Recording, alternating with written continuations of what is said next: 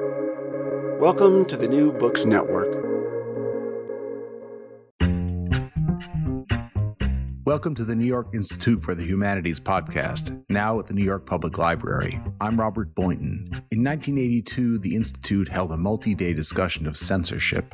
In this session from the Vault, sociologist Richard Sennett talks about Jean-Jacques Rousseau's ideas about censorship in the arts. The discussion is moderated by Aria Nair and includes Sidney Morgenbesser, Susan Sontag, Joseph Brodsky, Richard Gilman, Francis Fitzgerald, Karen Kennerly, Hans Magnus Enzensberger, and Michael Scammell.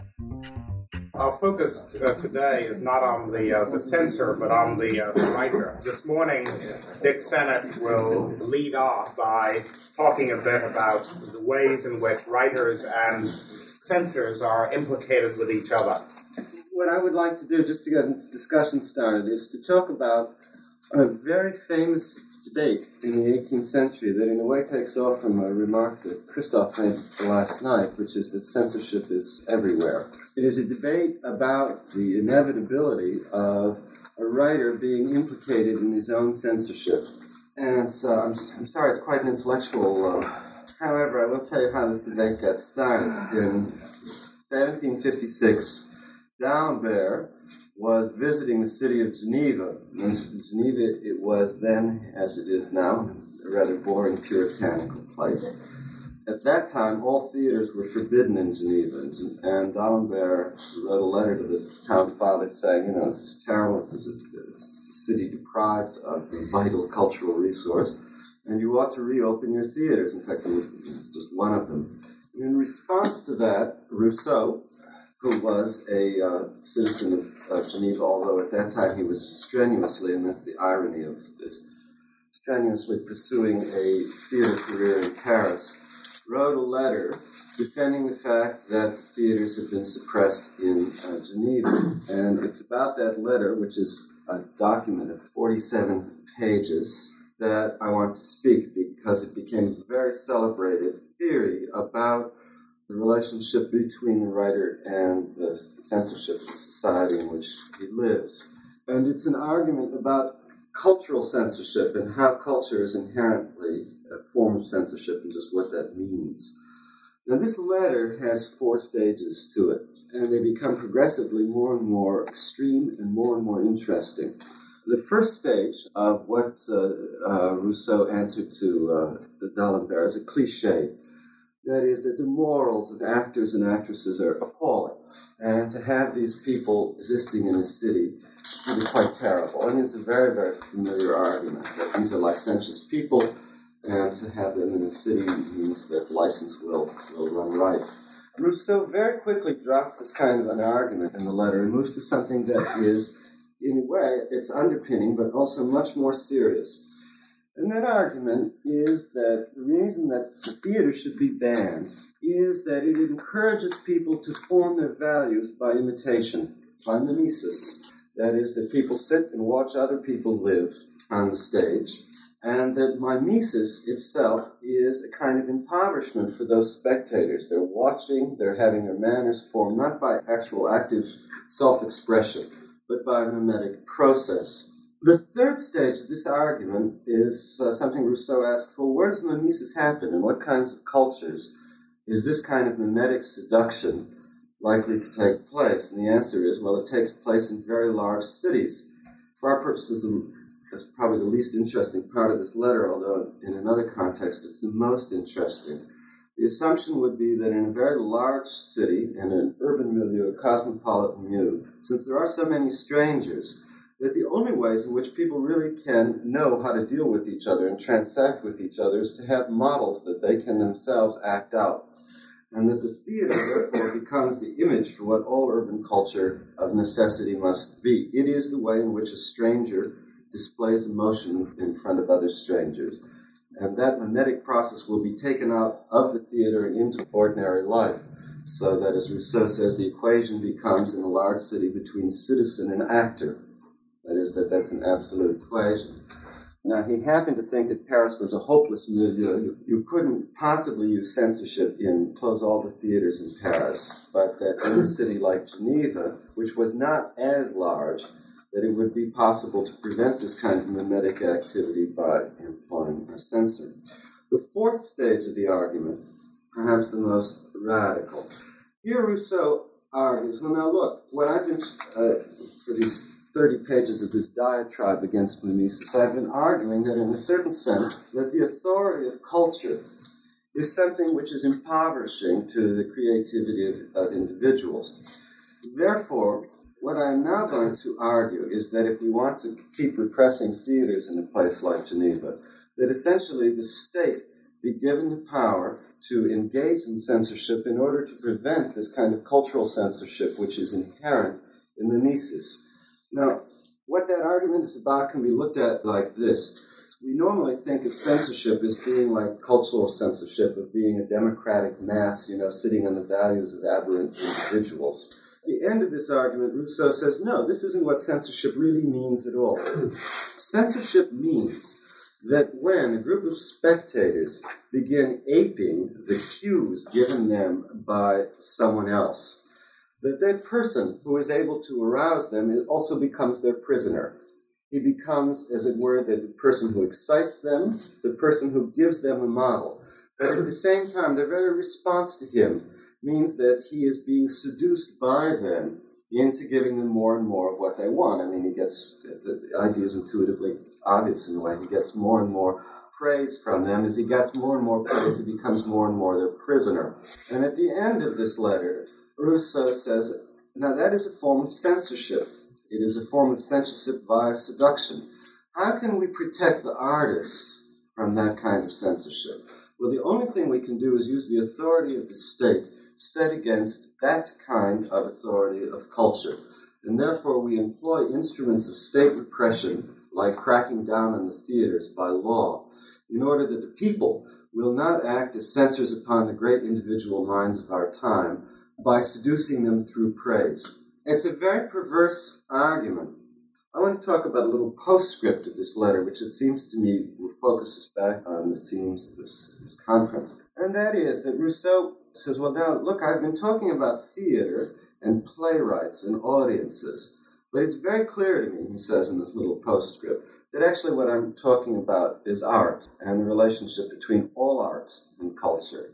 The reason for that is very simple, that every artist becomes the prisoner of his ability to provoke others. The moment there's a response, that a provocation occurs, and that there's a response, any artist becomes implicated the moment he responds to someone who has responded to him, in that process of being dragged down to their level. And he ends this letter, this postscript to this letter, with a question. I can conceive of an artist who is not implicated in his own degradation only by conceiving of an artist who has no audience. And I can conceive of such an artist as very rapidly losing the will to create. Therefore, I conclude that the essential tension in modern culture is between the desire to flee and the necessity to be degraded by mass standards in order to want to continue to speak. I think that's virtually a quote of it. Now, I realize it somewhat changes the terms of what we mean by censorship, but it does. This letter of Rousseau's is an important document because it argues, as did Christophe last night, that the notion of a censorship-free milieu is a red herring. The question is, what kind of censorship? Much more importantly, it argues that any process of expression in society sets in train certain kind of currents which are a danger for the artist, which are censoring in the sense that he becomes the prisoner of the very taste that he's creating. And it's that kind of tension which, in Rousseau's life, was terribly important. I also think it's an issue that's well worth us looking at today in a kind of much more broader context. Let me just ask you for a moment, is it your sense at all that a society which does not have official censorship is always one in which art is going to be degraded? Does that test practically? Is that what we observe around us? Well, I'll give you Rousseau's answer and I'll give you my own. Rousseau's answer was the purpose of the positive benefits of official censorship or to censor culture. That if you don't have official censorship, you have another kind of censorship, which is a cultural censorship which has its own dynamics. And that good official censorship is directed towards freeing the artist from the worst aspects of that cultural censorship by repressing certain arts and bringing other arts forward, repressing the theater and bringing forward poetry, right? And the cultural dynamic that would then affect the poets, insofar as they have created their audience. Yes, insofar, but he assumes that they're much likely to do so. My response to your question would be something as follows, that once one stops worrying about whether there is official censorship and looks at the very act of having an audience as also having a censor, then another set of questions come into play in which freedom has a very different meaning. If you go back to that little thing that Bob Silvers quoted at the beginning last night, Orwell's quote that liberty is hearing the society hearing what it doesn't want to hear. What Rousseau would say would be, and I think this is correct, that is an absolute phantom notion of liberty, because after a while they get accustomed to it. At the moment that people can be accustomed to listening, to hearing, that the person who's come to tell that truth will be at that point the prisoner of those who are responding. He has to talk back to them. He has to explain what he means. He can't merely keep reiterating position, but there's give and take back. And at that moment, he's becoming engulfed by their cultural standards, their tastes, as much as they're being provoked by him. It sounds like a variation of Marcuse's repressive tolerance. No, not at all. It sounds as though you're being drawn in by the process of expressing yourself. Oh, I see what you mean. Yes. And thereby losing what you have to say in the process of being drawn in. Yes, it's something like that. But the notion would be that any writer that has a public is already censored, and that activity is far below the surface of political censorship. A political censor could tap that, right, in order to say to the public, well, you've done this forever, why? I don't understand what you mean by any artist writer that has a public is already censored. Censored is to stop somebody from doing something. Somebody who has a public is not being stopped. They may be being judged, but they're not being stopped. I don't understand the whole... It becomes captive of the audience. That will always be a matter of judgment and opinion. Certainly. That's something that nobody will be able to prove, and that many, many people writing would never agree to. There's two things which strike me in this argument. One is that it seems to me that there's a sort of fake radicalism in the argument. It's very familiar to hear that because this type of thing has been repeated by the historic avant-gardes all the time. That's right. And that the fact, for example, that you are successful or that your things are being accepted by anybody at all is an argument against what you have been up to, because it means that you have not been radical enough. It's a very familiar argument. Another thing that strikes me is that it sounds not so much to our ears, it doesn't sound so much an argument on the theater, but an argument on television. Because it's all about the Nielsen thing, the argument which Rousseau is making. And in the criticism of television as a phenomenon in our civilization, there are plenty of echoes of these arguments. Yeah. In fact, in Germany we have now a row about, because we have a public television system, and they are now trying to diversify into commercial television as well. And the people who defend the system argue a little bit along the lines of Rousseau. They say that once you opt for commercial television, see what has happened in America, you get a mass audience and you become captive of this audience. Therefore, in order to protect the freedom of expression of the artist, and we have to limit television.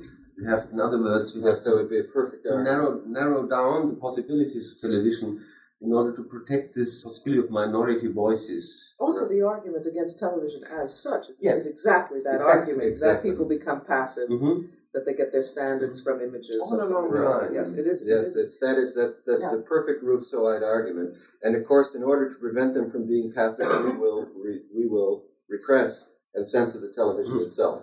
That's the perfect Rousseauite argument. The effect on the people listening or into TV or the people going to the theater, the effect of the people on the artists. I mean, it seems to me two distinguishable forces. I'm not sure which one to focus on. Mm-hmm.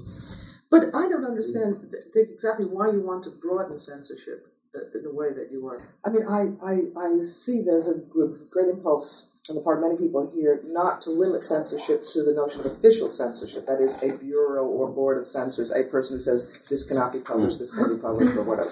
But if you take it as far in the direction that you have taken it, censorship is equivalent to any modification of a kind of pristine creative act. Mm-hmm. And it doesn't seem to me that for a work to be modified, or for the consciousness of an artist to be modified by the reaction of an audience or the reception of a work, is censorship. It's called being alive. I mean, right. You could also say that to be alive is to be in the process of dying. Mm-hmm. And that is not incorrect. Dick Gilman?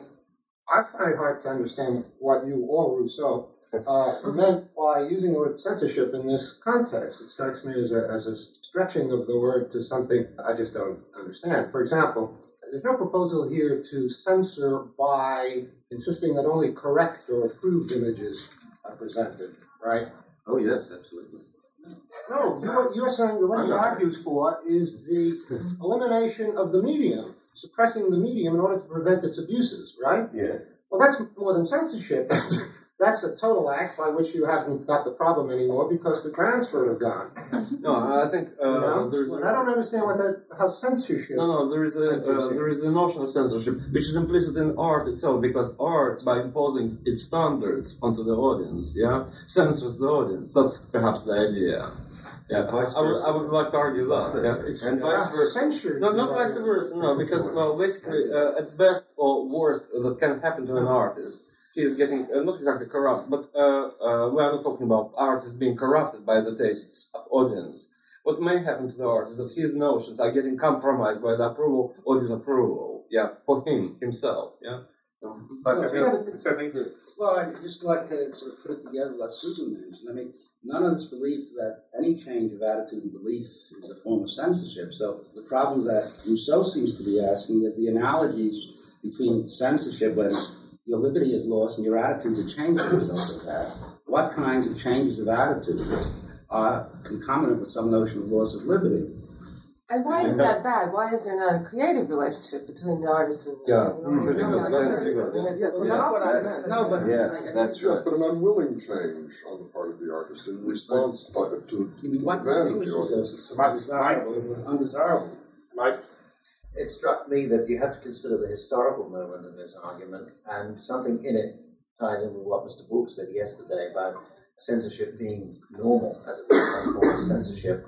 Now, that may be a questionable argument for the last 150 years, but the point is, up until the time that Rousseau wrote, it was normal, that everybody accepted the authority, basically, of the church, and that this authority set the framework in which you wrote and you worked, and these were the standards that you sort of tried to observe. And there might be, of course, the index of censored books was the classic expression of censorship in those days. But what happened at the time of Rousseau and then of the Romantics was an assertion of individual freedom, of the right, particularly of the artist's right, to follow his own bent, come what may. And it seems to me, I'm sorry I missed the first part of Dick's presentation, but what Rousseau is confronting is a kind of angst, and he's broken away from all authority, and he's finding that, well, he hasn't got absolute freedom because what he's doing is modified by how the audience perceives what he's saying. Yes.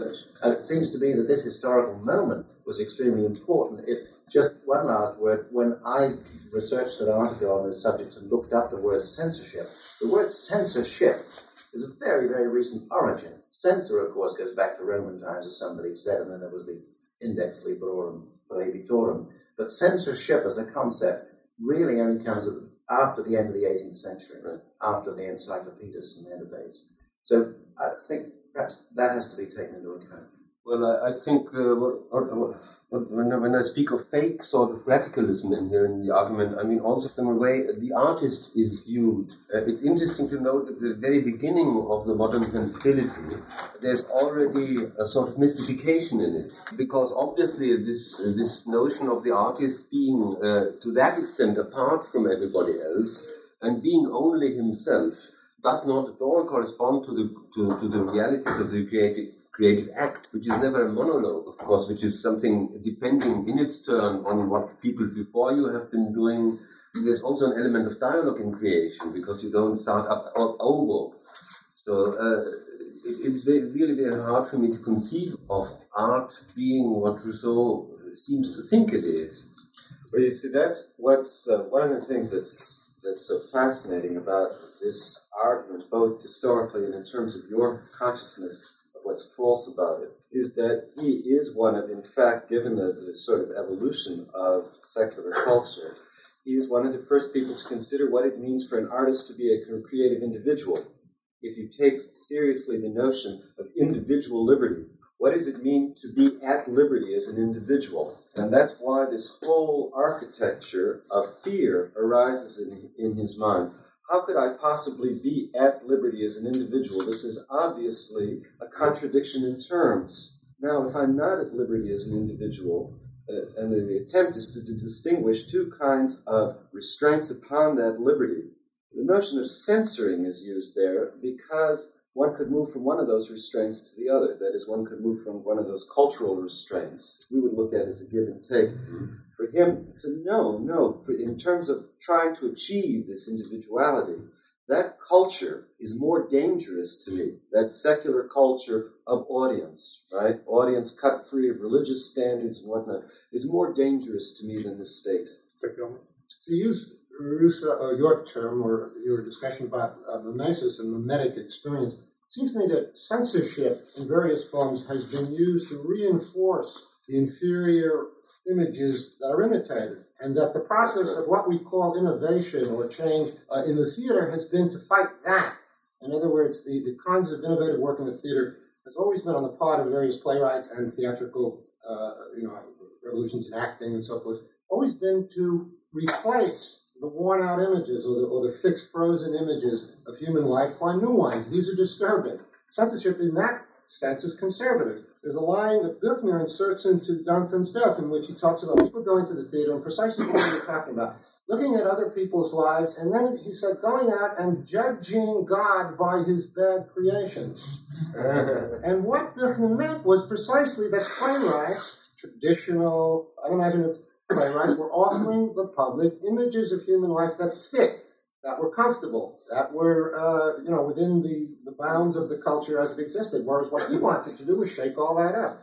Pirandello in the same way. And Chekhov, you can see the first reactions to the plays. There's not official censorship, but in a certain sense, when Chekhov's Seagull at St. Petersburg in 1896, and the people sit there and they don't know what's going on, they can't understand it because it's new human behavior. And there's a kind of a quasi-official censorship. The theater is not going to extend the run of the play. The newspapers read it with silence. 4 years later, 3 years later, Stanislavski comes along with a new way of enacting or acting this new drama, and the play succeeds. So in other words, what I'm saying is I think censorship, insofar as we're talking about it in this mimetic sense, is a means of preserving the existing images and the existing models.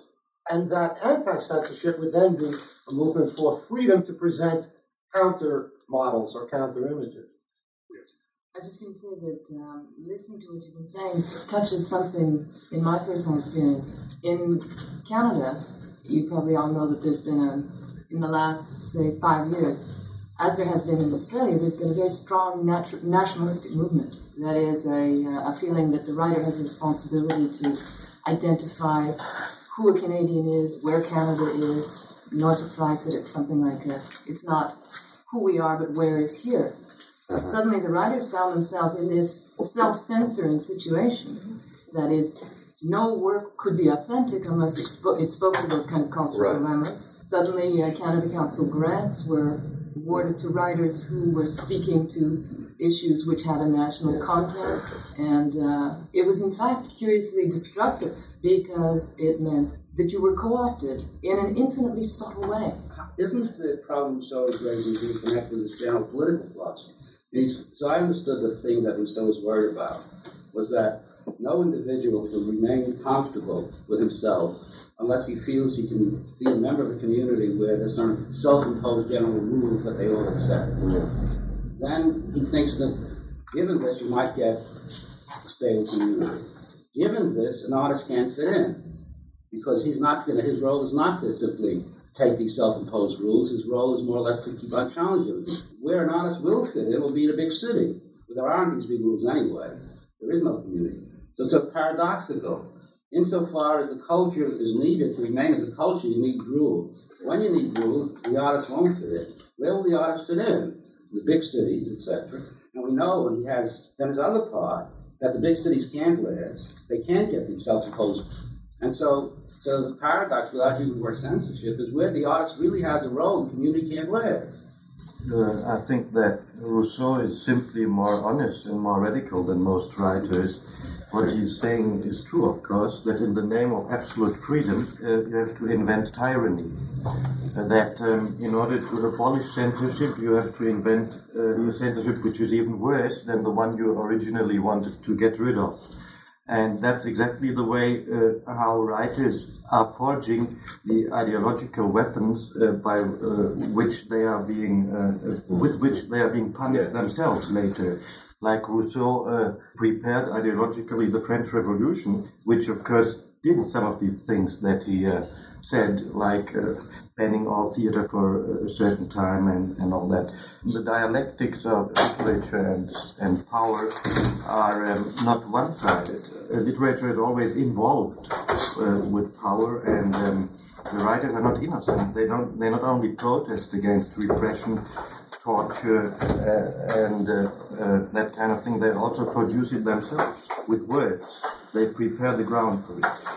Yes, I would say that you put it much more eloquently than I do. That is his position. If you go back to your national example, that every time a writer will seek out an audience, that he will prepare in them the mindset to then make those demands upon him. The concept of liberty, of expression, in other words, is a profound deception in his mind. And it's a question of what kinds of tyrannies will be used from the point of view of that writer in doing what he wants to do. If he really wants to be free of the people, then he needs the tyranny of the state. It's a very provocative argument. Just a short thing. This is not exactly to sidetrack the entire argument, but I'll just finish something aside one. Basically, the idea, the phenomenon of censorship, of censoring, of considering something wrong and unsuitable for the performance of the stage, well, derives from the very simple thing, from our basic ethics, from the hierarchy existing between good and evil. All right? Insofar as we are affording this kind of a thing for ourselves, insofar as we are going for this kind of a hierarchy, we are going always condemn one thing and approve another, etc. Right. This is one. Another thing is, this is one issue which I want sort of lurk behind this discussion. Another thing I would like to say, when we're talking about the writer and what he's doing, what happens to the audience, and the way he depends on the audience, and the way the audience starts to depend on him, and so forth, quite willful, because we are talking mostly about the context or the content of what he's saying. And censorship, as we were talking yesterday, doesn't react necessarily, censorship, against the content. It reacts against the style.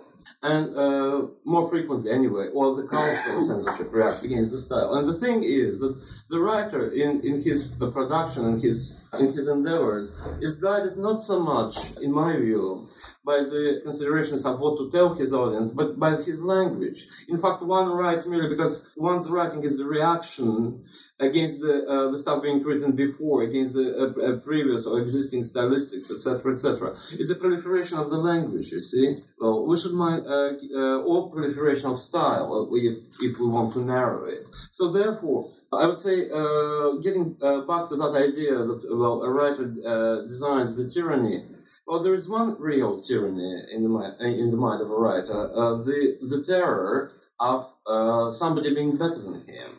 You see, or the impossibility to achieve a certain verbal, stylistic goal. And this is the real tyranny.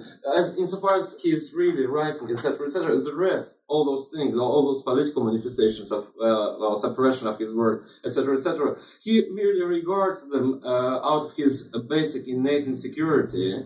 He merely regards them as certain forms of punishment, of him being punished for unsuccessful attempts to convey his aesthetic, his style, his So whenever the policeman pops up on his threshold, he regards him as perhaps a very cruel, vulgar, inadequate, but still a messenger of the fates. Yeah. I mean, anything that stops a writer from omnipotence is a form of censorship. What? The way you're going, it seems you're saying anything that stops an artist from a sense of omnipotence is a form of censorship. Well, yes, well, in a broad sense it is. Pressure, but that word, does the word have any meaning left? No, I think it still has. Well, and the point is, I'm sorry, well, this is the last thing I'm going to say for a while, anyway. False, perhaps. The point is that we really should specify, because basically when the censorship is a catch word in our mind, and it always means something concrete, imposed upon us by the press, by the usage of that in press, and basically when we say censorship, we mean political censorship. However, what we're talking really about here, we're talking about several things simultaneously, and this is why I was trying to distinguish things yesterday.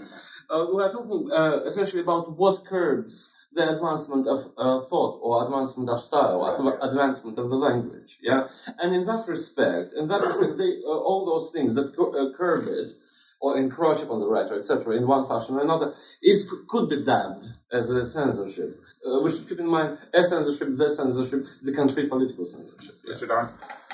This seems to me what Susan was asking before. Why expand this definition? The word censorship, after all, is a dirty word. We don't like it. It's a swear word. Why don't we talk about controls on freedom of expression or limitations on freedom of expression? And if you do that, then you start making some distinctions about how this happens, how it's happened in the history of the world, and how it happens even today across a broad stretch of countries. You could, I suppose, take the Swedish example that I was talking about last period before, in which you have no censorship at all, except that the society very carefully takes charge of managing what is and is not said in very gentle and very perhaps democratic ways. On the other hand, you have one in which a state takes the total role of saying, this is it, and that's where the lines are, and no more, and if you don't like it here, go somewhere else. So you have a different range of that's a total illusion.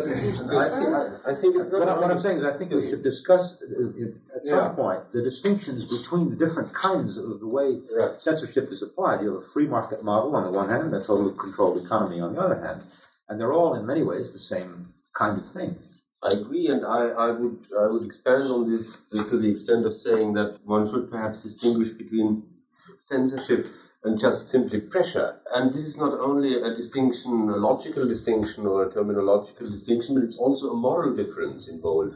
I think people in our type of society are too prone to compare notes too easily, because if I think about the situation of a Czech writer, well, I can tell any amount of stories about West Germany, people having trouble, but there's a qualitative difference, which is a moral difference also, and I think this is in danger of being blotted out by the type of Rousseau's argument, because you don't have a case if you say, I want to be exempt from pressure, because nobody else is exempt from pressure. Why should artists be immune from the normal course of risks? Life is full of risks in any society, and an artist is somebody who has to take certain risks. There's a sort of whining undertone about this, which is typically Rousseau, and which I detest.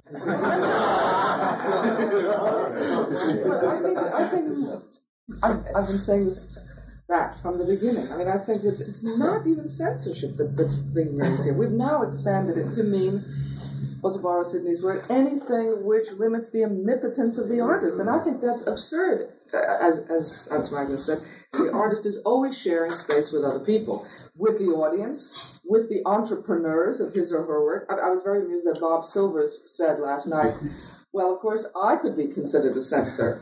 I'm an editor, and I recently had an experience with him. He published an essay of mine in which he insisted that I cut about 4 paragraphs of it. Originally, he insisted that I cut 8. I got 4 back. I still would not say that he's a censor. No, it's stretching the word. I share the space. It's my essay. It's his magazine, and the famous phrase. So there was some negotiation. I share a space with lots of other people. Pressure is brought to bear on me. I respond to this. It seems to me that is not precisely, despite his cute remark, he is not a censor. He's simply a manager.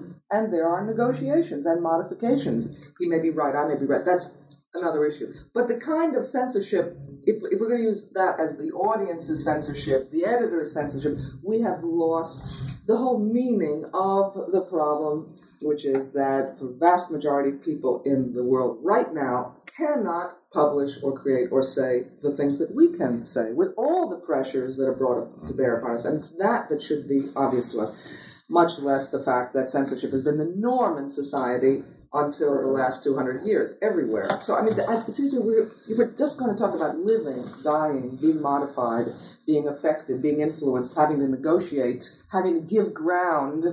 We have lost the meaning of the word censorship. It has no value whatsoever. So it's very North American, as Mr. Duke would say. I just want to go back now to something which I think is within the limited meaning of censorship that Susan was just talking about and that we have gone beyond. And that's a thought I have about censorship, or the censoring mind, or the censoring power, as being opposed to, or based on a refusal to understand the nature of the imagination itself. There's a very interesting story told about Mroczek, the Polish playwright. Mroczek. Tango is a play in which a group of people live in a large house and don't work. They spend the play having emotional and intellectual encounters. And they have no visible means of support, and nothing in the play has anything to do with their labors. When the play came out, the Polish press, critics, violently attacked the play. The basis of the attack was summed up by one critic's statement: how can these people live in Poland and not work in a socialist state? And Mroczek's answer was, they don't live in Poland, they live on the stage of the theater. I think it's a very important point. The censoring mind could not understand that there is this imaginative realm which is not the true world and is not a reflection of the real world. And the censoring mind almost always insists on bringing that imaginative realm into the actual world where it can be judged by questions of power, correctness of policy, and so forth, morality. And I think what Mroczek was doing was simply saying, no, this is not the realm that you operate in. I operate in that. It has nothing to do with my rights outside my realm, but within the realm, my rights are those. My rights are to give this play, these people, no visible means of support. I think it's an important... yes, it is. We should know, it's quite interesting as a story, except I wouldn't necessarily buy Mroczek's argument wholeheartedly, so to speak, because I think he said that in order to defend himself. Of course. Because basically whenever a writer says that his character is on the stage, there is quite a connection, at least in his own mind, whatever it is. The, in fact, extrapolation of whatever it is, his existential experiences, etc., etc., etc. So that was, smart as that remark was, it was the defensive remark. Mm-hmm. And this is what's most the only answer you can give to a censor is a defensive remark. You know, true, but well, we shouldn't really buy it as a statement of the artist's philosophy. That's the point, yeah? Well, or we should take this as a pinch of salt, yeah? Tactical trick, yeah. I'd like to put in a word in Rousseau's defense, since I disagree with what Susan was saying and what Dick Arndt was saying. In this sense, that I think it's very important. When we start comparing our situation with the situation in Eastern Europe, we obviously see a kind of difference which is very striking, and it leads us to imagine that when there are not political instruments of repression, that the repression is not. No, nobody's saying that, Dick. No. Nobody is saying that we think there are no pressure zones. No. We're just saying the difference is so huge, so qualitatively important, that we must constantly take it into account. Nobody is denying that there are not pressures, informal censorship, and even formal censorship of all kinds in bourgeois democracy. Oh, sure. But nobody is unaware of that. Yes, I understand. It's just that if you treat them all on the same level, you blur the men's qualitative difference. I certainly wouldn't, and I think it's unfair to Rousseau to treat them as all on the same level. What he is arguing is that purely within the realm of culture, there are ways of understanding things which are not so benign as influence, intake, and so on, but that there are, in fact, kinds of influences, pressures, and so on, in which the artist participates, in a sense, in giving up his own vision. He's willing to make a trade-off between a certain kind of creative sight which he has for the sake of, in fact, having a community, that is, to having an audience. The argument of Rousseau, and I think in its own terms, the argument of Rousseau is that it is a form of censorship in that transaction between himself and his audience is always unequal. It's unequal because what's being traded is not his influence versus their influence, but their love versus his vision. And in that, the attempt to gain their love will always compromise his vision. I don't know how to get this point in because it doesn't fit here at all, but when you discuss cultural censorship, and I came here thinking about it, and I find that all my thoughts are very non-intellectual, I guess, but 4 or 5 television stations were taken away from a company last week. Now this could be called, and as I thought about it, cultural censorship, and I wondered how did they choose that when all the others, how would you distinguish between those and equally bad ones that have not been touched at all? And I was wondering... What were the grounds? The grounds were that they didn't show enough public affairs of some way. But it seemed to me that... excuse me, and the instrument for this was an agency of the federal government. Yes, the FCC. Now it represents huge amounts of money. It represents the United States government for the first time coming in and making a cultural decision. And it seemed to me that somehow, at some point, this group should talk about that. I don't know where it's going to go, but how did they make it? Who made it? It is genuine censorship. Probably it may be good, may be bad, but where is it going to go to? Why didn't they take all the television licenses? Wouldn't they have been right in doing that? How does all that fit into this discussion? Very simply, because in every society there is that kind of a sentiment, cultural sentiment. And this is the way, to defend Dick's point, not so much Rousseau's point, but what he's saying. Well, basically, there is a tendency, we know that, to suppress or whatever it is, for whatever reasons, political, aesthetical, any kind of reason. And the societies or the political setups in Eastern Europe, in that realm, really are an aggravated form of that tendency. As simple as that. And, it's not exactly pointless. The way Dick was talking about it is a little bit really blotting out several things. But basically, what we, I think, should talk about is the tendency and its manifestations. Because tendency is essentially the same, yeah? Except in one or in various instances, it's more or less vulgar. Well, I don't know whether people want to take it. I want to go back to the Mrożek point in Joe's reply. So, do you want to keep this trend going and then come back to what I want to say? We're going to take all of them. Yeah, the trends move very quickly. Right. Well, the thing I just wanted to mention, and it ties in with some of Rousseau's remarks too. The Mrożek story raises the question of, in fact, the influence of art or the influence of anything. And most debates about censorship go back to the concept, how important is this mimetic principle? In other words, when people come out of a play or finish reading a book, do they go off and imitate it? Or are they left completely uninfluenced by it? Or at what point along the scale is the influence exerted? If you look at the censor's mind, he's stopping something, and pornography is perhaps the most sort of obvious example, but in his mind he's equating a pornographic book indecency, or with an incitement to acts of indecency. I believe it's something that philosophers call speech acts. I feel it's time also to invoke the shade of Plato, who based his argument for censorship on precisely this, that by setting bad examples and giving bad models, you were promoting immorality in society, and that the censor's ultimate argument is, and he always gives it, is public interest or public morality. So, to come back to Mrożek, as Joe pointed out, was a defensive answer to say if these people are only on the stage. In a sense, he was right, they were only on the stage, but did he want people to draw conclusions? And was the censor right in saying they would draw the wrong conclusions? Therefore, it's harmful to stage this play. Yeah, well, my point is simply that there is a confusion of grounds here. But I think there's an argument between. But we're all confused because I don't think anyone can say at what point someone goes out and imitates or is influenced by it, and at what point it just passes. Well, the censor assumes that there will be. I mean, that's clear. And the artist hopes he's right. And It's Christopher. Yeah, I think that there are two meanings of the word, as usual. In ordinary language philosophy, censorship is something dirty. You have to protest against it. And I think we all agree, I don't want to make fun of that, it's really something fundamental.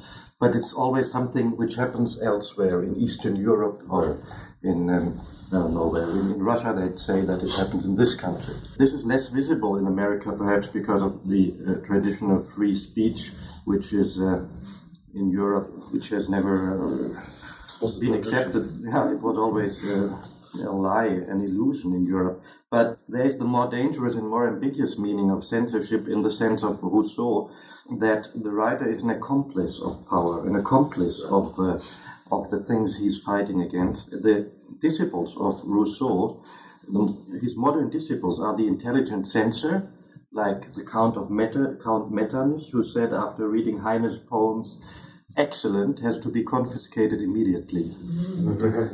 Vorzüglich muss sofort beschlagnahmt werden. And on the other hand, the writer who is a censor himself, like Goncharov, who worked as a censor all his life, and he did a very good work, I suppose. He helped many writers to get published. At the same time, he learned a lot from their manuscripts because he could read that at first.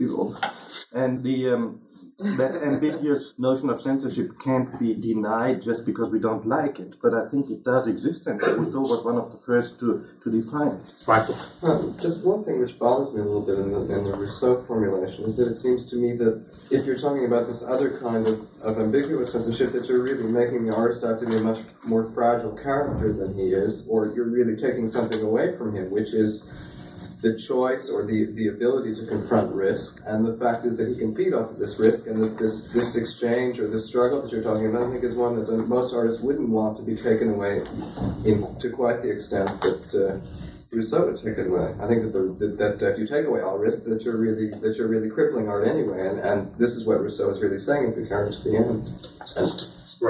Well, if I understood that argument correctly, the Rousseau argument, so he seems to be making the censor into a sort of protector of a writer's originality, because he says, well, a writer writes in a certain style, people like it, he becomes successful, and he has a tendency to repeat himself in order to stay popular. So now steps in the censor and says, you must stop writing like this, you must stop in a way that the people won't like.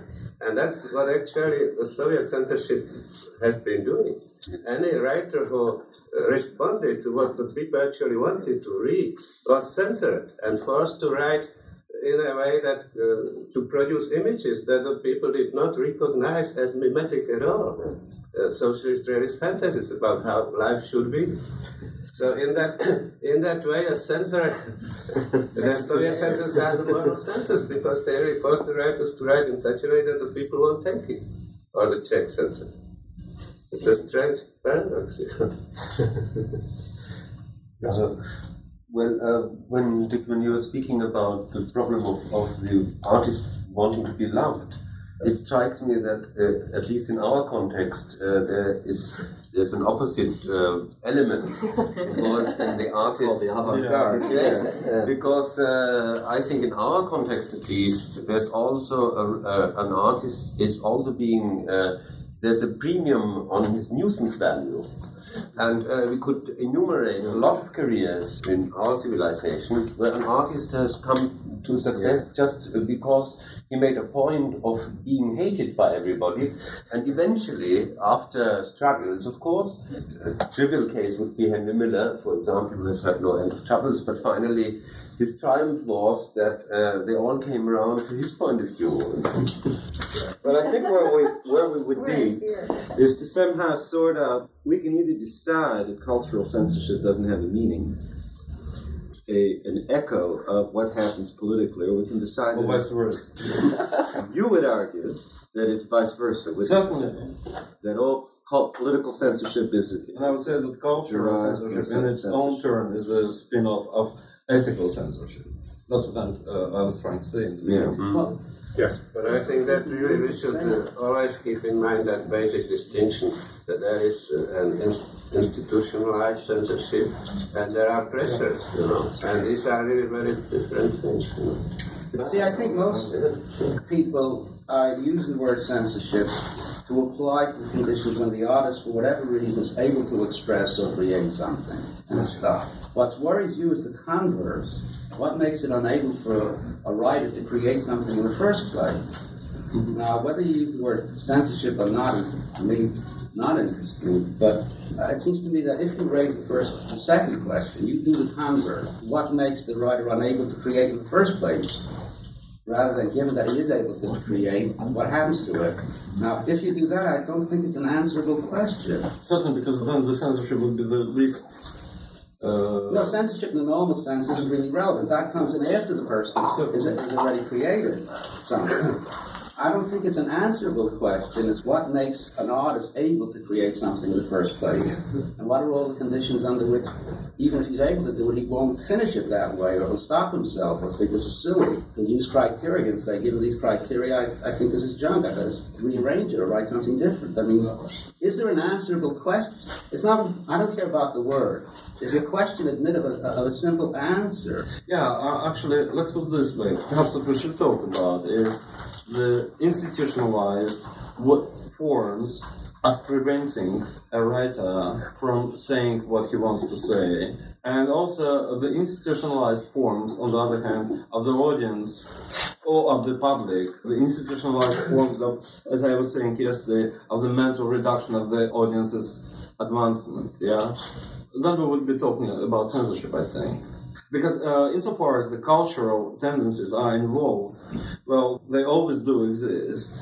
Well, the only thing is whether the state or any particular group of people gives them kind of a green light. Well, since you gave me license before to digress from what has been said immediately before, one small digression, it occurred to me in listening to this conversation that really the censor could be regarded as the ultimate artist. He's trying to mold the thinking and the thoughts of the entire society, and therefore he's in direct competition. In the reality, it's not such a case. But you can't have it both ways. You can't say the artist is there all alone, and all he's interested in is changing the language, and the artist is ultimately the one who's creating values. I mean, you're shifting focus from one moment to the other. I don't know what role people attribute to the artist. On the one hand, he's best understood as wanting to create a new style and competing with his predecessors. Linguistic, it's all alone, it's not in the real world.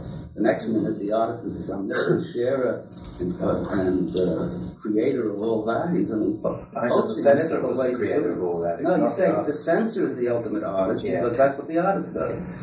May I say one more thing? Basically, well, I don't really know whether everybody will subscribe to that notion, but basically the way we understand the role of individual in the world is to absorb as much as one can from the past and to make the next steps, next logical or perhaps illogical step. And anything that prevents an individual from that kind of a development, from that next step, is censorship. Artist or a member of audience, it doesn't really matter so much. But insofar as we're talking about censorship in literature, let's talk about the way apparatus of prevention is applied to literati. Well, and according to what Michael said about the censor being an ultimate artist, it's whimsical, but it's not true, because the censors, as far as I experienced them in Russia, they are not exactly the people who are concerned in any way with art or anything of the kind. As I was explaining last night at Bernstein, well, the way it works is in a very simple fashion. In the Soviet Union, there is a unit, the governmental unit, called the Department of the Printed Matters, Department по делам, отдел по делам печати, which is responsible directly to the Politburo and not to any kind of ministry. In that department, there are about 2 or 3 dozen of people who lay guidelines for the censors in places. The guidelines arrive in the form of a list of things at this or at that point are taboo to be printed, to be mentioned in the press. They're issued twice annually, and the editorial employees are gathered in the editor-in-chief office upon the arrival of that list. And the censor that is assigned either to this newspaper or to any cluster of newspapers briefs them on what's allowed these days and what's forbidden these days. We're talking about the actual censorship right now. Don't have any personal stake whatsoever. Well, they're not ultimate artists. They're just simple bureaucrats that perform the task, well, kind of given them by the superiors. The main work of censorship falls not so much on the censors, not so much even on those who lay guidelines, but upon those who are carrying them out. The members of the editorial board or whoever, when they get a manuscript, they judge it in the spirit, in the way they understand the spirit of the given letter. As simple as that. So, for instance, your real censor is your publisher. Well, in that realm, that is in the Eastern Europe or in Russia, whatever it is. Isn't that so? That's so. Yeah. One last thing. For instance, there is even an apparatus of, the idea of complicity introduced to any decision of the editorial board. When the manuscript gets submitted to, say, to this magazine, the manuscript goes through, every member of the editorial board has to read and approve or disapprove. And afterwards they decide by the, it's normal, in a way, democratic process, within that editorial board limits. And if there are more pluses than minuses, the manuscript goes to the press, and then, very seldom it's stopped by the censor or by anybody upstairs. Is that list available to the writers? No, it's not available to the writers. Writers come to know what's on the list? No. Do they know the very grounds on seldom. which something No, this is happened a sancta sanctorum. It's never made public. Well, it's made public only the place the list or the knowledge of that list stops is the editorial board. Do writers talk to each other about what they think might be on the list? Not really, because they don't really know. You can't deduce it from what is being... No, the writer, in his own turn, more or less knows the spirit of the letter. It's another removal, from the editorial board, but he himself knows. And he certainly won't dare write a kind of a story where the movement of the troops would be involved. But there have to be things more peripheral than the movement of the troops, and that has to be the place where speculation goes on. I suppose it's completely fake movement of the troops. I mean, you can't talk about movement of troops even if it doesn't exist. No, actually, the way they do it, and this is kind of one of the ways to handle it, they say in the end that is unknown, and in a certain nameless area, in the nth area, the such and such movement of troops took place. This is the maximal thing they would allow themselves to dwell upon, Is there any discretion on the part of the editorial board beyond that letter? Certainly, the general spirit of the society, the general idea, etc., etc. Harry, I don't disagree with anything that Joe said, and as he knows, I'm reasonably familiar with this apparatus, but I just want to defend my point, which wasn't totally whimsical. I know that that the actual censors are grey little men and cripples, and unlike these civil servants who helped Hitler carry out his Holocaust. What I mean is that the people at the very top are setting a world view, are setting a view of the universe and of their country and of international affairs and domestic affairs for their censors to carry out, which comes into direct conflict with any individual artist's view. They're imposing their view of the world at the expense of the artist's own personal view, which may upset the view that they're imposing on their society. Joe has detailed one set of methods of doing it. In South America, you have another set of methods of doing it. The goal is ultimately the same. They are constructing a view of the world, which an artist, an original artist, challenges every time he puts pen to paper or brush to canvas.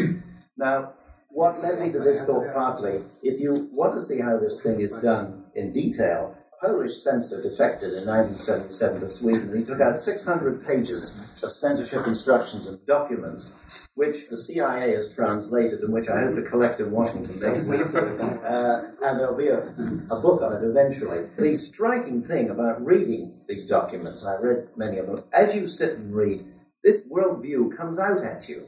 You realize that all those grey little instructions about troop movements, or not to mention Nixon's name, or not to say that you're importing coal from South Africa, not to mention the Pope or something like this, bit by bit you see constructed a whole picture of the world which is imposed or intended to be imposed on everyone. And that was really the censor. Everything that Joe says about the way it then goes down, and the ultimate aim of censor is to get inside the artist's brain, so that the writer won't even put pen to paper to challenge that view. And that's where we perhaps join up with your views of pressures in Western society. What the ultimate aim must be is for the writer, when he sits down, let's talk about the writers and talk about literature, is that inside his brain there's something telling him what not to write, what things not to approach. So it wasn't intended to be quite as whimsical as Joe suggested. Rosa Luxemburg once said that the history of Russian literature is the history of censorship, which is of course true. I don't have to list all the cases now, you know them from Pushkin on. I just want to mention Joseph's case because that's a very moving, if you permit, there's a very moving sentence I read when you were asked, I think in Leningrad, why you considered yourself a poet since you were not a member of the Writers' Union. And who says this stuff that you write is poetry? How can you call that poetry? It's just pornography or whatever they said. And they said, well, how do you know that it's poetry and that you're a poet? He said, it's God. I mean, this is the point that every writer has to make when he's confronted with the state, that he's talking and speaking in his own right, and ultimately it's God. It's something above the state, some instance, some omni. It's a bigger state. The bigger state. The city of God. Legitimizes him. But on the other hand, the writer, that's again what I'm trying to say all the time, is a censor himself, and a much more ruthless censor many times. Like Kafka wanted his own works burnt long before the Nazis burned books, and he was serious with that at that. Or Brecht wrote this sentence in his diary: he would pay for Thomas Mann's books to be banned. He would pay a large sum of money if he could achieve that goal. I wonder if Tara would say something about what you were talking about yesterday, about this kind of informal censorship that goes on in Sweden. Well, I would rather start on another line to begin with, because something I was just thinking of hearing Joseph and Michael. There are cases where censorship is not enough, where there are other limitations even worse on the writer. I'm thinking of South Africa, which I know well, where the censorship law has 97 definitions of what is undesirable and thus punishable. But there is, as Nadine Gordimer has pointed out, a 98th definition not written into the law, and that is how the apartheid laws themselves make it impossible for whites and blacks to meet, and thereby impossible for a white author to know and portray the black majority or even isolated blacks, vice versa. So, when they try to depict people of a different skin color, the characters appear cliché. No writer in South Africa can portray his society as a whole. He is restrained from doing so by law. And one could say, I think, that an author cannot experience everything he writes about, everything that is going on in his realm or country. But he cannot write meaningfully at all about things that are excluded from the realm of his conceivable experience. And that, I think, is the crime of such a country like South Africa. I'm always thinking, of other experiences I've had in the emerging countries, newly independent in Africa, where I've seen another development which is not quite censorship but has the same effect. Take as one example Cameroon. In the end of the 50s, early 60s, a flourishing literature, some quite important novelists, all of them critical of French colonialism, all of them almost publishing their books in France, but living in Cameroon, feeling at one with the anti-colonialist independence movements. Well, came then freedom, so-called, or independence. And then there was an explicit demand from the state that these writers demonstrate solidarity with their country in its struggle, for instance, against capitalism or imperialism or whatever. And they were told that the nation could not afford criticism, they couldn't afford a free exchange of opinions, and this demand for loyalty and unity led to self-censorship among these writers who were, after all, more or less loyal to what they had earlier fought for. But they felt that their freedom of action was lost, and they feared, as they were told, that their works would be exploited by reactionary forces, by sectarians or neo-colonialists or what have you. And so very many of them fell silent, and this is the case today. One of the three best writers in Cameroon is here now, the ambassador to the United Nations, and preaching the country's case very loyally, although with some ironies in private. And he has ceased writing for the time being. Others have gone abroad and into exile and are now in the same boat as they were before. That is criticizing the power that is. I think this is a phenomenon you find all over the third world, where there was a brief period of flourishing literature, and now writers are being put into prison like all the Inca ones, or they are donning their grey suits at United Nations, UNESCO, or you find them everywhere, or they go abroad. Another thing I was experiencing rather recently, talking about knowing the censor, was when I had a book which was on Southern Africa, published in Russia. I approached them saying, will you censor me? Or will you print this as it stands? Well, I managed in Moscow to get into a kind of dialogue with the translator and another chap at the publishing house. And they told me straight out, well, you have a choice.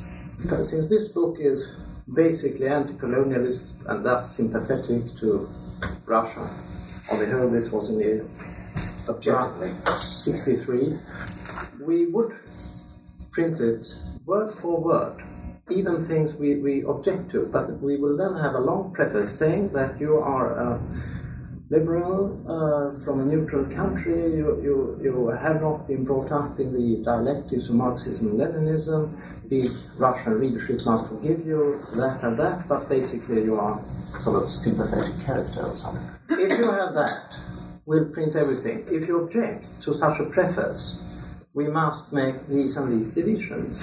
Well, I said at the time, I'd rather have the whole work printed and have whatever you have as excuse preface to it, because any discerning reader will see what it is. So that was then done. By the way, the man who wrote the preface is now out of the country in protest against the Russian policy. He was a cultural bureaucrat. He's out. He went away. And when I read this preface, I thought it was too silly. So then came the Poles with another book of mine, and they said about the same thing. And then I said, well, I'd rather not have any preface, and tell me about the deletions. And they then said, well, we like to delete only four phrases, and they enumerated them. I said, that is okay. One of them, by the way, was my quotation of the then Prime Minister of Rhodesia, Roy Welensky, saying that we have to look for a communist in every woodpile. So the Pope said, we cannot have this phrase. And I said, well, this is rather flattering. He thinks there are communists everywhere in Rhodesia. Flattering to you. Well, they said, if you had said, looking for a communist in every house, but the undecency of thinking of communists is out. So that happened. I just want to know, are you defending a moral thesis for the artist or a psychological one? What I have in mind is this. Some discussion sounds as if there's a society which says to the artist, freedom of expression is not such a great value. What's much more important is economic growth and contribution to it. Then the artist is sort of morally obligated artist to object to it? Or are you saying that even if he agrees, then it'll end up he won't be able to write, psychologically so? I think that the latter thing. So it's not, it's sort of the artist, so to speak, can't write if he agrees to sort of primarily do something for. I'm not quite sure what. I think there are two. And what happens? The beginning of the process is that the artist is made to feel, well, I'm an artist. I'm also a citizen. Therefore, I have obligations as an artist. It's to split off. Two senses of that one could have of oneself, and one has indeed many more than two senses of oneself. But let's say I could have a sense of myself as a woman. Certain obligations, perhaps to the feminist movement, other sense of myself as an American, other sense of myself as a writer, so on and so on and so on. What happens in these what you call third world situations, it's happening all over the world, obviously. You say, well, okay, a sophisticated government person will say to the artist, of course it would be better if you could write, but we don't need it now, it's disruptive. Therefore, we appeal to you as a citizen. I've noted this happened a lot in Cuba, and was done at a very high level. I mean, by extremely sympathetic people who were not doing this in a brutal way. It's like this is the moral exigency of this situation, and people wanted to cooperate. Then it seemed to be that they couldn't. That is a matter of fact. Well, I don't know. Is it that? It's not just psychological. It's also. Well, all right. Yeah, they couldn't. In fact, they couldn't. It's not on moral. Well, no, but even they couldn't write anything that could satisfy their conscience as citizens and as artists. There wasn't any way. This is the case of your Cameroon writer who then becomes a diplomat. That in fact it proved impossible even to be a self-censor. One just had to fall silent. And people were sincerely convinced in many cases that there was a higher moral duty. That's as if the notion of being a citizen was a notion defined by an idea of nation, and the notion of being artist was an internationalist notion, which I think it has more and more become for us, and therefore at this point my national identity is ethically richer, more compelling than my international identity as a member of the community of free spirits or artists or whatever. Reynolds hasn't that this is primarily more difficult for an artist in the modern period than it might have been medieval or ancient. Yes, precisely because of nationalism. Exactly. It's sort of not the role of the artist as artist, the role of the artist given what the nation state means now. I think we are assuming the existence of the nation state as a perennial thing. In fact, this very moment which seems to bring forth the idea of liberty, or an ideal, however quixotic, of a censorship-free society, that is the end of the 18th century, the beginning of the Romantic period, is exactly the period in which the modern idea of the nation-state is formed, of an idea of society completely different, and in a certain sense more repressive than any previous idea of society. I'm only coming back sort of in a roundabout way to the thing that's bothering me myself. Because if you got the small, coherent community, the artists can fit in. I'm not going to use his words. Maybe it's a transposition of what he's saying. But if the artist does in this small community sharing the values, etc., he can fit in. But given in a moral state, if the artist agrees to go along with the values of the culture, let's not say simply selling out, but it's a deeper commitment. Yes, I should. Then it'll end up that he really can't write. So that would be part of Rousseau's paradox. Right. Yeah. But I'd like to turn it around a little bit. I mean, everybody here talks as if historically bad art was produced as a result of these pressures. I don't think that's the case. I mean, I think what's interesting is precisely it's only in the last 200 years that artists, and specifically writers, I think if we were talking about architects, you would have quite a different view.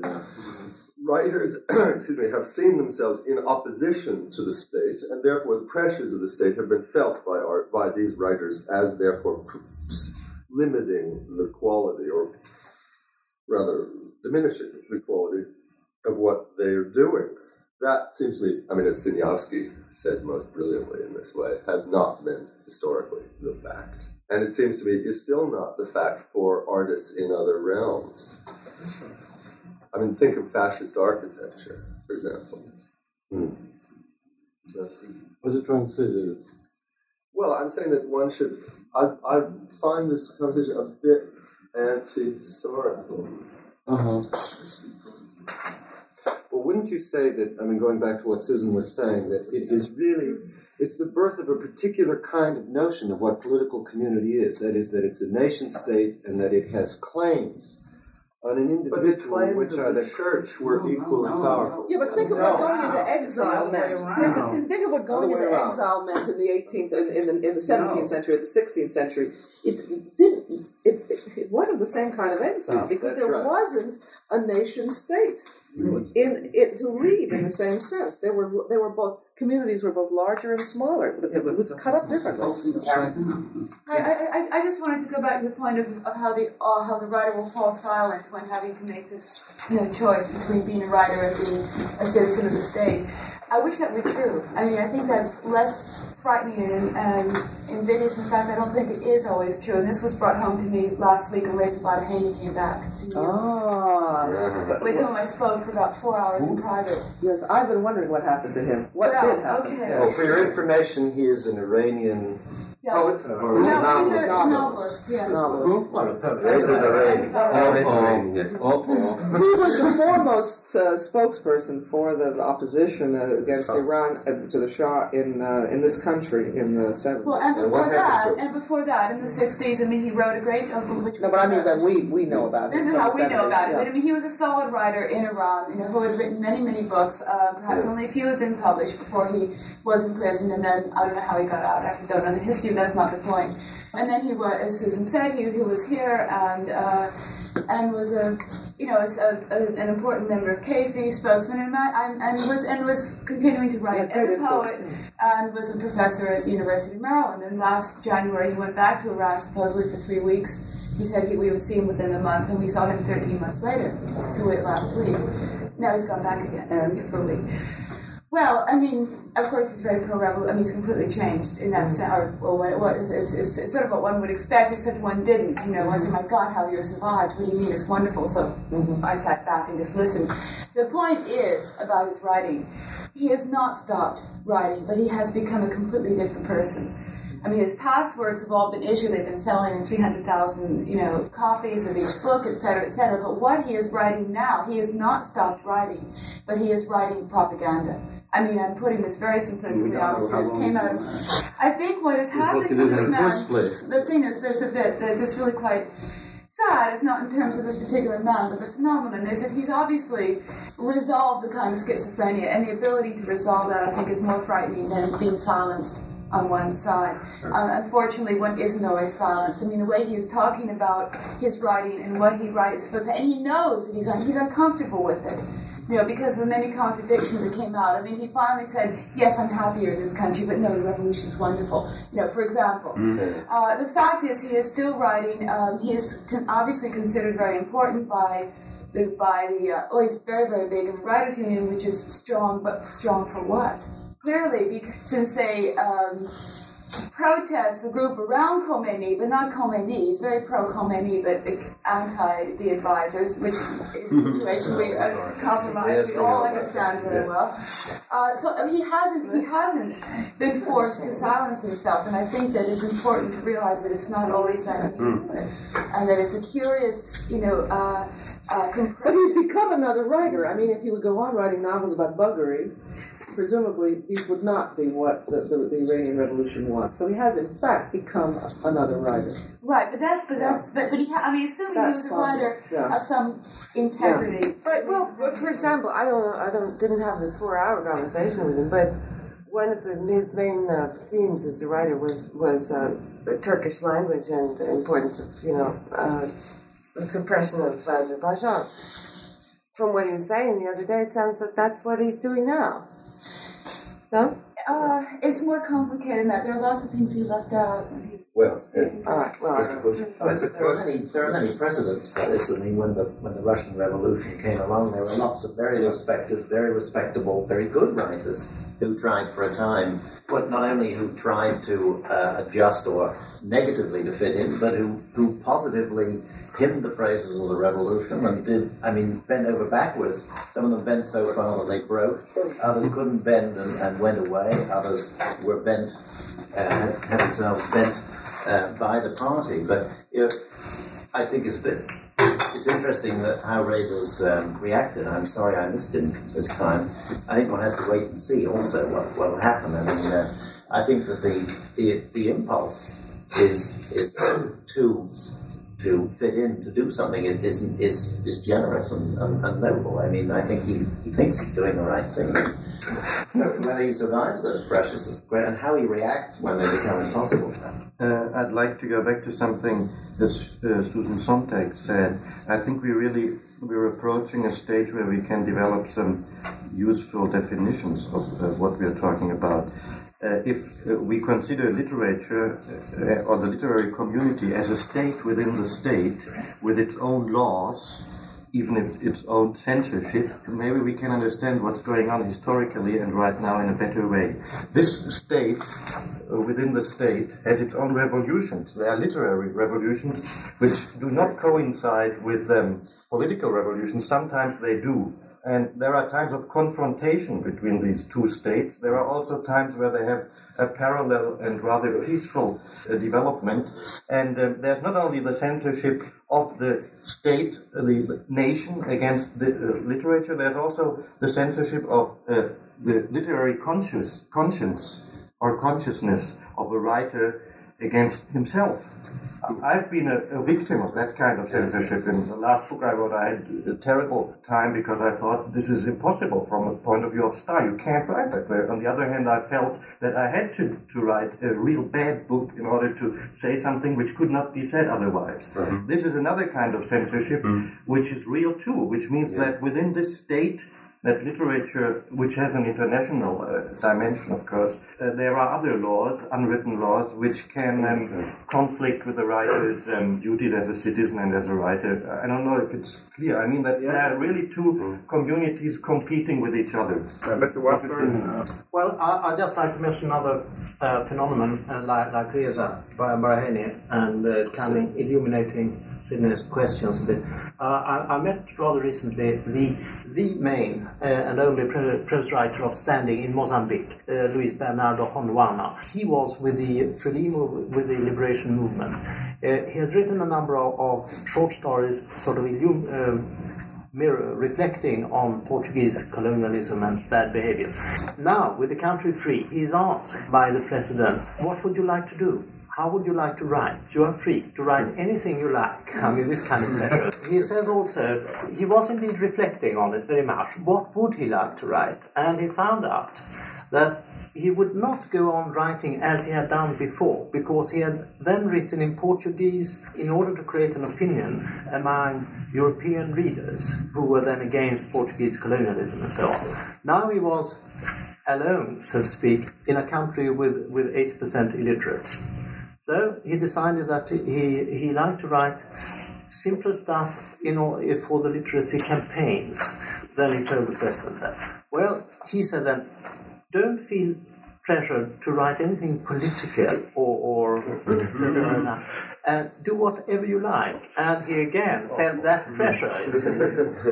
And so what he's doing now is to write in the kind of Paulo Freire pedagogical style, kind of parables that get illiterate people to feel pinch of something exciting that will make them learn to read and write themselves. He tells me he does this with utmost freedom. He says that with a laugh, but I think he's sincere, because he has found a public. Yes. And that is so important for him. I mean, he's seduced by getting people to read and write. He's always acclaim, and so he says in 10 years he will go back to these more complicated stories. But he says, well, he's absolutely satisfied for the moment. Well, I'd like to raise now these questions, which is, I think, in the background, but not stated explicitly. Censorship in its broad sense has traditionally been not only against the writer, which we're using the phrase here, but also against the scientist and against the philosopher. And the sort of things that are being said here could be said about the philosophical community in America and the scientific community in America. There's absolutely no clear way in which some of us, one of the editors of the journal, and whether we're being fair, in some sense we have a lot of power on published, which is a job. It's a big burden. Forgetting about that, I want to see whether or not the sort of questions that are raised here are raised which are uniquely relevant to the artist, or whether they can be generalized and also raised about the philosopher and the scientist. In a developing third world, the social scientist who's been doing a great deal of pure theory give it up for the sake of aiding an economic growth problem. To the guy who's been trying to develop some theory in epistemology, say this is ridiculous given what my country's going through now. Why the hell should I be so pampered to give money to develop this esoteric epistemology or something like that? So, I mean, there are two interconnected problems. One, there are all sorts of problems, if you wish, these sort of informal power relations with any community, scientific, cultural, or philosophical community. But the other thing is, are these sort of things that we're talking about, the pressure on the artists in various communities, are they unique, or could they be sort of generalized across the board? I think clearly that they can be, just the way you say. It's leading in a way that it's a question of large public and small public. Exactly. For the philosopher who says, I'm not going to do epistemology, I'm going to give people reasons to wash their hands. Or give up philosophy. Yeah. The moral problem is that a betrayal? I think that's... Well, I'm just asking the question. No, but I'm saying that I'm is... just asking the question. The way No, there's not such a moral problem. But, why not? I would like to put in a good word for self-censorship. About 10 years ago, I spent a year in Cuba. And I had a both marvelous and excruciatingly difficult time there. Difficult for myself. And while I was there, I put down my experiences and grew into something like a book. When I went home, I had this manuscript and I looked at it and I had to face the problem whether to publish it or not. I would have loved to publish this book in Cuba. For obvious reasons, this was not an option open to me. And so I had to decide whether to publish it in Western Germany, which at that moment we didn't even have diplomatic relations to Cuba, and there was violently anti-Cuban sentiment in my country. And after long deliberations of my own, I decided not to publish the book, and it has not been published. Now, apart from the fact whether this decision was a right one or a wrong one, I experienced this as a moment as an exercise of my liberty. And I think there's much to be said for this type of exercise of your own liberty. Therefore, I think that's the difference between self-censorship and censorship, because nobody else has told me. And even the Cubans I never mentioned it to the Cubans. So I arrived at this conclusion entirely on my own. And I think there's much to be said for this. I think this is very interesting to many of us. I think people want to respond to what Magnus just said. Yeah, I mean, is it somehow, presumably the artist is giving the image of truth above all, and now presumably on moral grounds, if I can understand what you said, on moral grounds you thought wouldn't be the right thing. So as not to join in a witch hunt. Well, it would also have been a little bit cheap, I felt, because to the extent that there was some truth in what I had written down, to clearly this truth would come out anyway. I did not feel in a position to tell to these people things which. That's why it would have been operative. This book would have been operative only within the context of Cuba. But not in my context. But don't you think that a lot of people said that when they went to the Soviet Union in the 30s? Yes. Yeah. Well, I mean, you're somehow saying it's right for you to say, I won't publish it on moral ground. It's wrong for someone else to say it shouldn't be published on moral ground. That's right, yes. Now, what's the difference? But there's another Because if someone says, it's right for me not to murder someone on moral ground. Yeah, but Sidney, you have thoughts which you might voice. You can suppress your own thoughts and not say what you think. I know this. No, but it's the obverse. Excuse me, but it's very simple. It's the obverse of my freedom to publish is my freedom not to publish. I know. And that is why I insisted self-censorship is an option which every one of us has. And as a matter of fact, everyone exercises. Excuse me. I mean, obviously there's that difference that you voluntarily decided. The justification you gave, presumably, to yourself, was somehow moral grounds one ought not to publish it. Isn't that right? Excuse me, I would hate to correct Sidney, but there are two moral grounds here. I mean, one is the obligation to truth as one sees it, and the other is the obligation to political circumstances. Yes, I would quarrel with you on the moral ground. I think you have every right. I have not published things on moral grounds, but I think the moral grounds are defensible. I think, in fact, history has proved you wrong. Yes, that's true. That you were morally obliged to publish that book, and you did not for the same reason that Sartre said, I don't want to talk about the Gulag because that will make the French working class unhappy, and which people have been censoring the bad news about communist countries for 40 years. And in fact, the people like Gide and others who said, sorry, I hate to say it, makes me feel very bad. I know I'm giving comfort to scoundrels. Nevertheless, it's horrible there. They were right. Gide was right. Yes, you were wrong. Historically, that's absolutely yes. Actually, I'm going to be taking the discussion back to something that Mr. Bush said. You were describing the writer as a state within a state, and saying that sometimes the writer goes through a revolutionary process as a state would and so on. And one of the points I was picking up was that the relationship can be a benevolent one. It needn't necessarily be a destructive one. And an instance where it was a very benevolent one was in Quebec, where during the period of the Quiet Revolution, it was the writers who articulated the sense of community that the culture was striving for. And without their articulation, there wouldn't have been that quiet revolution. So I don't think we should assume that this concept of the nation state is necessarily a destructive thing. Another interesting relationship is when the writers say, we are the state. I mean, to go further. That's what Let's say happened as in the Quebec. exile writers in the Soviet Union have said, in fact, we are. Solzhenitsyn is the head of the Russian government in exile, de facto. I mean, I don't mean this is obviously a hyperbole, of course it isn't. We are the state. Enzensberger's decision is to act as a state on himself. Yes.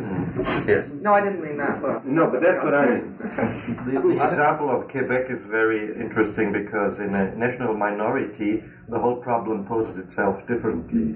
We haven't talked about that. Like what literature means for, let's say, the suppressed nations within the Soviet Union, the suppressed minorities. It has a completely different meaning, and all these tensions between their national identity and their identity as a writer are less strong.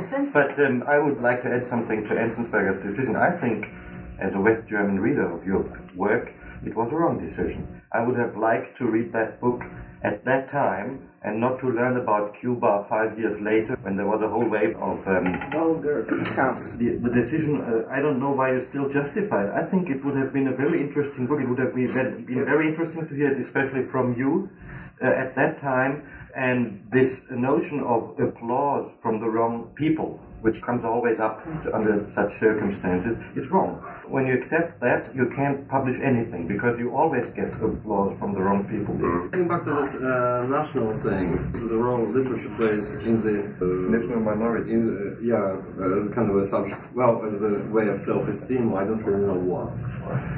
This is kind of often a nice remark, but I don't really know. Speaking about Canada and the Québécois situation, I don't really know what's going on. Because basically, I think they have French literature and English literature going for them, and as far as I could observe it, they have nothing to say in both languages. This is just you have an insult for everyone, don't you?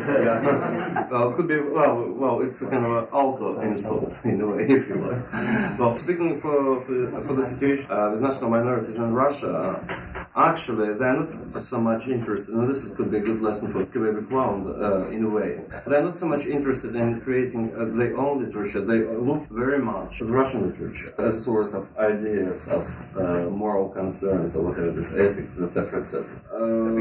Basically, stressing nationalism hardly beneficial under any circumstances. I hate to quote Tolstoy, but he said that nationalism is the last refuge of the scoundrel. Yeah. It occurred to me that the question of the relationship of the development of literature and the writer and its relation to nationalism, that the case of modern Hebrew literature is quite an interesting example, because I think what you had there was modern Hebrew literature was born, more or less, in the middle to late decades of the 19th century, and it began in the wake of the nationalist movement that was taking fire at the time. And the early generations of Hebrew writers, until the generation of Israeli writers of 1948, all more or less put their writing in the service of Zionism and of the new state. But what's interesting is that as soon as the state had been established, the writers of 1948 were in fact the last political generation of Hebrew writers, and that the state had a somewhat paradoxical consequence of freeing Hebrew literature, or freeing writers for apolitical writing. That's what happened in Quebec. So that the Israeli writing that's taking place in the post-1948 generation, the 50s and 60s, is astonishing for how apolitical. In fact, it is the place where the struggle against the takeover of all of life by the political situation takes place. So again, it's more or less the function literature required. The moral imperative changes. This is a perfect example of this situation of literature as speaking for a colonialized minority. However, that could be women, more than half the human race, or it could be a very tiny group seeking some national identity. But there's always one moral imperative when one is perceived to be not in power, and another moral imperative. Right, but the thing I wanted to say was, I do want to give Richard an opportunity to sum up, if that's possible. You're so sweet. I would say that we moved one step in this discussion, and it comes back to what I think Mr. Buch and what Susan were talking about a half an hour ago, which is in a way changed the whole framework of the discussion with which we started. which is we had a kind of historical paradox that with the birth, on the one hand, of the nation-state, and on the other hand, with the birth of the concept of individual expression, that a kind of tension was set up in modern society which really does not have parallels to previous situations in which the church acted as a censor or something like that. The question I think it raises, if we use Mr. Buch's image of these two states, that there is a state of writing which has its own internal processes, which may or may not, but usually do not, jive with those of that larger nation. When we began talking about things like, on the one hand, a writer who reduces himself to silence in the name of being with the revolution, or of self-censorship, we are looking at those two states in a certain sense, in two very, very different senses in which a person is identifying with one of those states or another.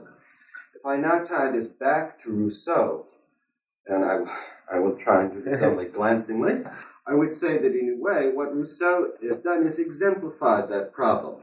That is to say, he has recognized that he is living two different existences at the same time. One of them is a corporate existence as a citizen, in which there is one set of constraints upon him which are appropriate. The other is an existence as a writer, in which the goal of that state is of a group of autonomous individuals, each of whom expresses without any check his own creativity. And somehow that condition of expressing oneself without any check is assumed to be something that can be entirely autonomous.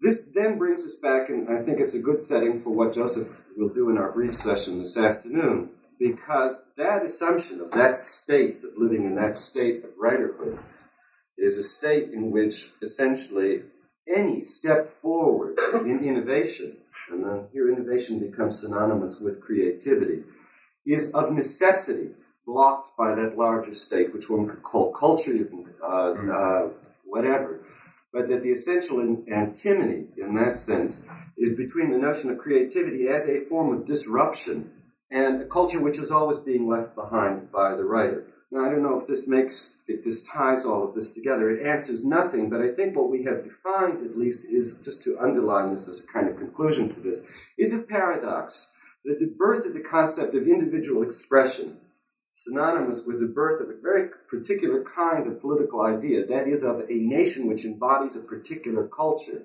poses paradoxes in expression, which are unlike the paradoxes that one could refer to in a theocratic regime, the old style. In a way, we're bornés à l'extrême.